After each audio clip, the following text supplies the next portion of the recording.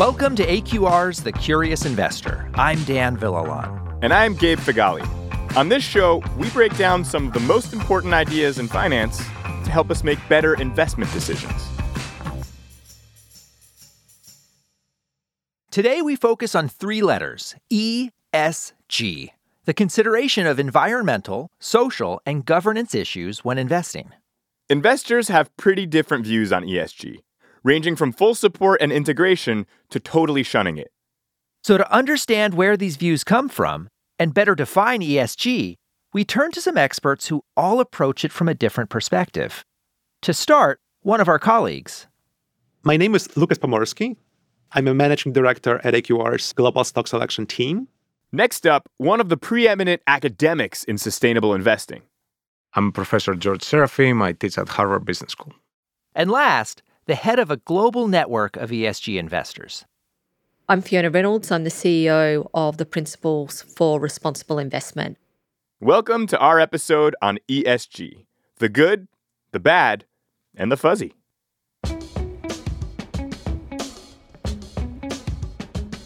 I think it's safe to say that most people want to do good in the world.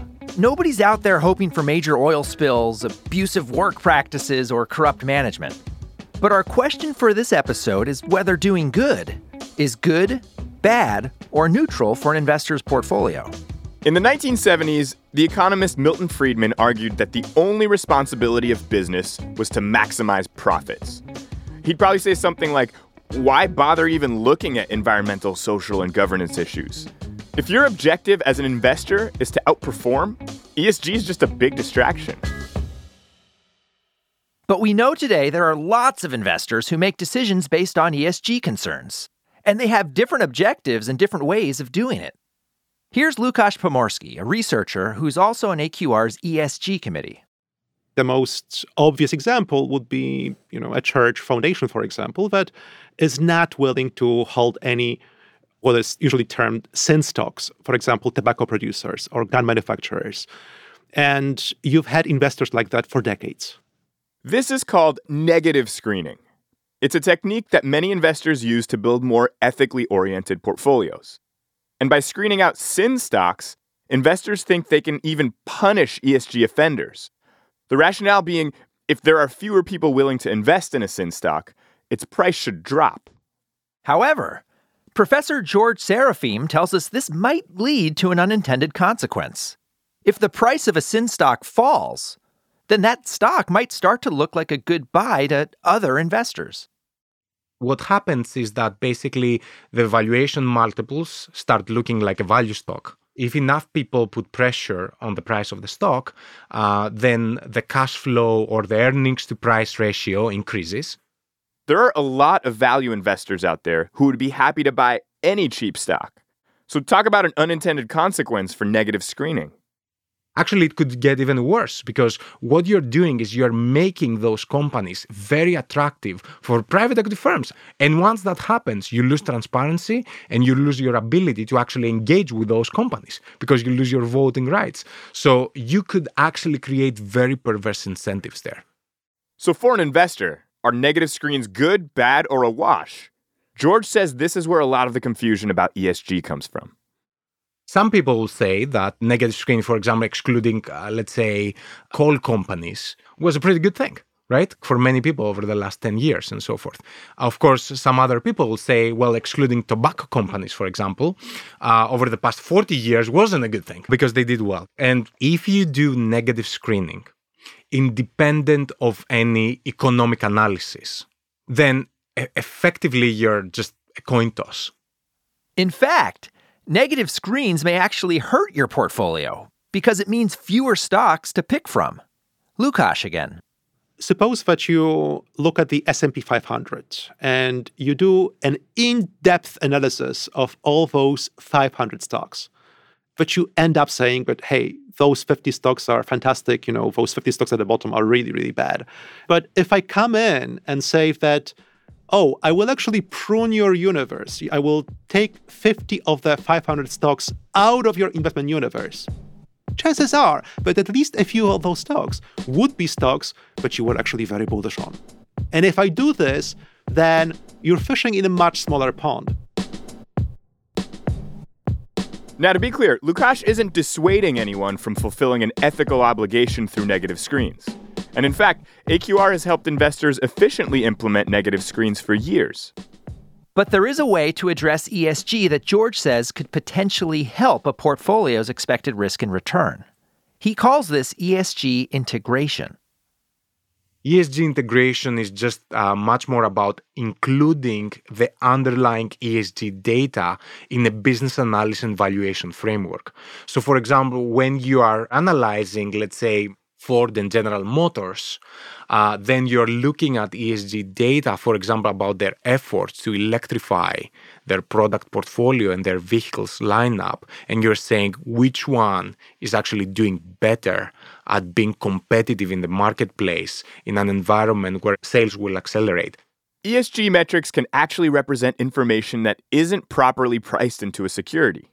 Remember we covered factors in an earlier episode? Well, some investors use ESG-based ideas in the same way to build views on securities. And Lukasz says it's not just ESG investors who might want to pay attention to ESG ideas. It's any investor. Maybe my favorite example here would be companies that are overly aggressive in how they, let's say, account for earnings. Companies that are pushing the envelope on level of profits they report to their shareholders or what level of growth in profits, in cash flows, they are willing to estimate or assume in the capital budgeting, for example. Arguably, companies that are more conservative are, almost by definition, less likely to disappoint. Preferring companies with quality earnings or where management acts responsibly. That falls under the G of ESG, so governance. And there's definitely some economic rationale here. No investor wants irresponsible management. But when it comes to the full suite of ESG, what does the data say? The empirical evidence to support ESG integration is mixed. Some papers show it works and others show it doesn't. But most of that research is focused on returns. Lukasz, on the other hand, thinks a lot about ESG and risk. Lukasz and his co-authors, Jeff Dunn and Sean Fitzgibbons, wrote a paper called Assessing Risk Through Environmental, Social, and Governance Exposures. And the big takeaway is that the stocks that score poorly on ESG metrics may actually be riskier. Environmental is maybe the most obvious, and nowadays you do see this a lot in the press, for example. Companies that produce a lot of carbon arguably are exposed to the risk of carbon regulation, let's say, a tax on carbon. Well, I view this as a risk in a way that I don't have a good reason to expect a carbon tax, for example, to come tomorrow or next year or in 5 years. It is a risk because if it does come, companies that produce a lot of carbon would be very badly affected.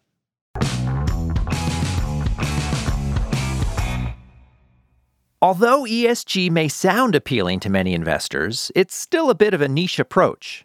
George and his colleague, Amir Amelzadeh, wanted to understand why. So they ran a survey. And this wasn't a small study. They surveyed about 400 organizations responsible for almost $30 trillion under management. This included both asset managers and asset owners. One question was about the biggest impediments to ESG integration. Most of the people said lack of comparability of the data across firms, because you're still in this stage where you don't have accounting standards, right? Where you don't have the whole market infrastructure to get the reliable, timely, relevant, comparable data that the financial accounting infrastructure is getting you. George isn't alone in the fight for better ESG data. The UN is also getting involved. Here's Fiona Reynolds, the head of the United Nations Principles for Responsible Investment, or the UNPRI. And it's something that we're working on. We've been bringing a lot of the corporate data organisations together to say, hey, we know you're doing all of this great stuff, but we've still got this gap and we need to do more about getting good information. The UNPRI was started in 2005 to extend the UN's efforts to a new group of stakeholders. It was really formed out of the United Nations, where there was a lot of work done around sustainability issues. And a lot of work was being done with companies, banks, governments, etc., to think about sustainability issues. But the missing piece was really investors. And as we all know, you can talk about sustainability issues all you like, but there needs to be investment. And a little more than a decade later, the UNPRI has made a lot of headway in addressing that missing piece. We have just about 2,000 signatories across the globe who represent nearly 80 trillion in assets under management. The PRI is really the global hub of responsible investment, and what we're all about is trying to get investors to consider and to implement responsible investment, ESG factors across their portfolios. So far, we've talked mostly about stocks, but many PRI signatories look at ESG across their whole portfolio. In assets like fixed income, private equity, hedge funds, real assets. So the definitions of what E, S, and G mean can get a little fuzzy. Well, I'd say with the whole language of E, S, and G, I actually find it really unhelpful. And in many ways, I wish we did not have that language, because what ends up happening is that people really silo issues into an environmental issue, a social issue, or a governance issue. And that means there's still a lot of work left to do when it comes to research and best practices for socially responsible investing. When it comes to ESG, there's only one way the UNPRI will say mission accomplished. Our aim at the end of the day is that we never have to talk about responsible investment. We never have to use all of these acronyms ever again. That we can just talk about investment, and we know that it's done in a responsible way that considers long-term factors and considers ESG factors as a matter of course. So, is ESG good or bad for your portfolio? Well, it depends on how you use it.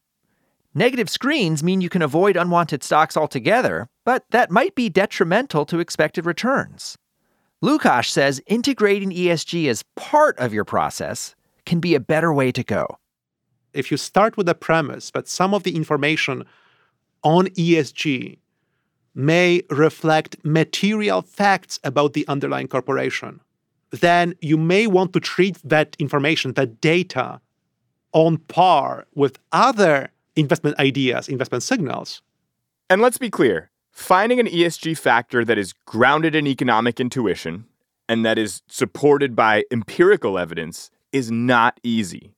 But it's a challenge many investors and academics have taken on. One more time, George Serafim. We are moving towards a low-carbon economy, for example. Consumer preferences are changing, healthier lifestyle choices. The transportation system is actually changing, automobiles, electrification. ESG is a way for an investor to understand which management teams are positioning a business to be competitive and successful in that future. For folks who want to read more about ESG investing, check out the papers we've posted on the Curious Investor page at aqr.com/curious. And if you're feeling particularly virtuous after all this ESG talk, you can also email us at curious@aqr.com.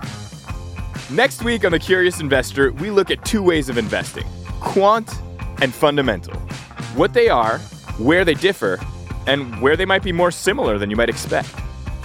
He turned to the head of quant at the time and said, "Hey, we just added that to our portfolio. I'm dying to know what you guys think of it. Are you over or underweight?" And the head of quant looked at him and said, "I don't know." And the non-quant looked at him, of course, like he's from Mars or Venus. I'm Dan Villalon. And I'm Gabe Figali. Thanks for listening, folks.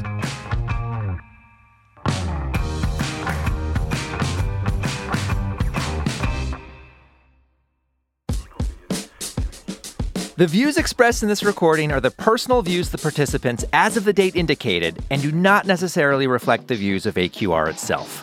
Nothing contained in this recording constitutes investment, legal, tax, or other advice, and it should not be viewed as a current or past recommendation or solicitation of an offer to buy or sell any securities or to adopt any investment strategy. The information in this recording is based on current market conditions. which will fluctuate and may be superseded by subsequent market events or for other reasons. AQR does not assume any duty to update forward-looking statements. The information in this recording has been developed internally and/or obtained from sources believed to be reliable. However, no representation or warranty, express or implied, is made or given by or on behalf of AQR as to the accuracy and completeness or fairness of the information contained in this recording. Any liability as a result of this recording, including any direct, indirect, special, or consequential loss or damage, is expressly disclaimed. Copyright 2018 AQR Capital Management, LLC, all rights reserved.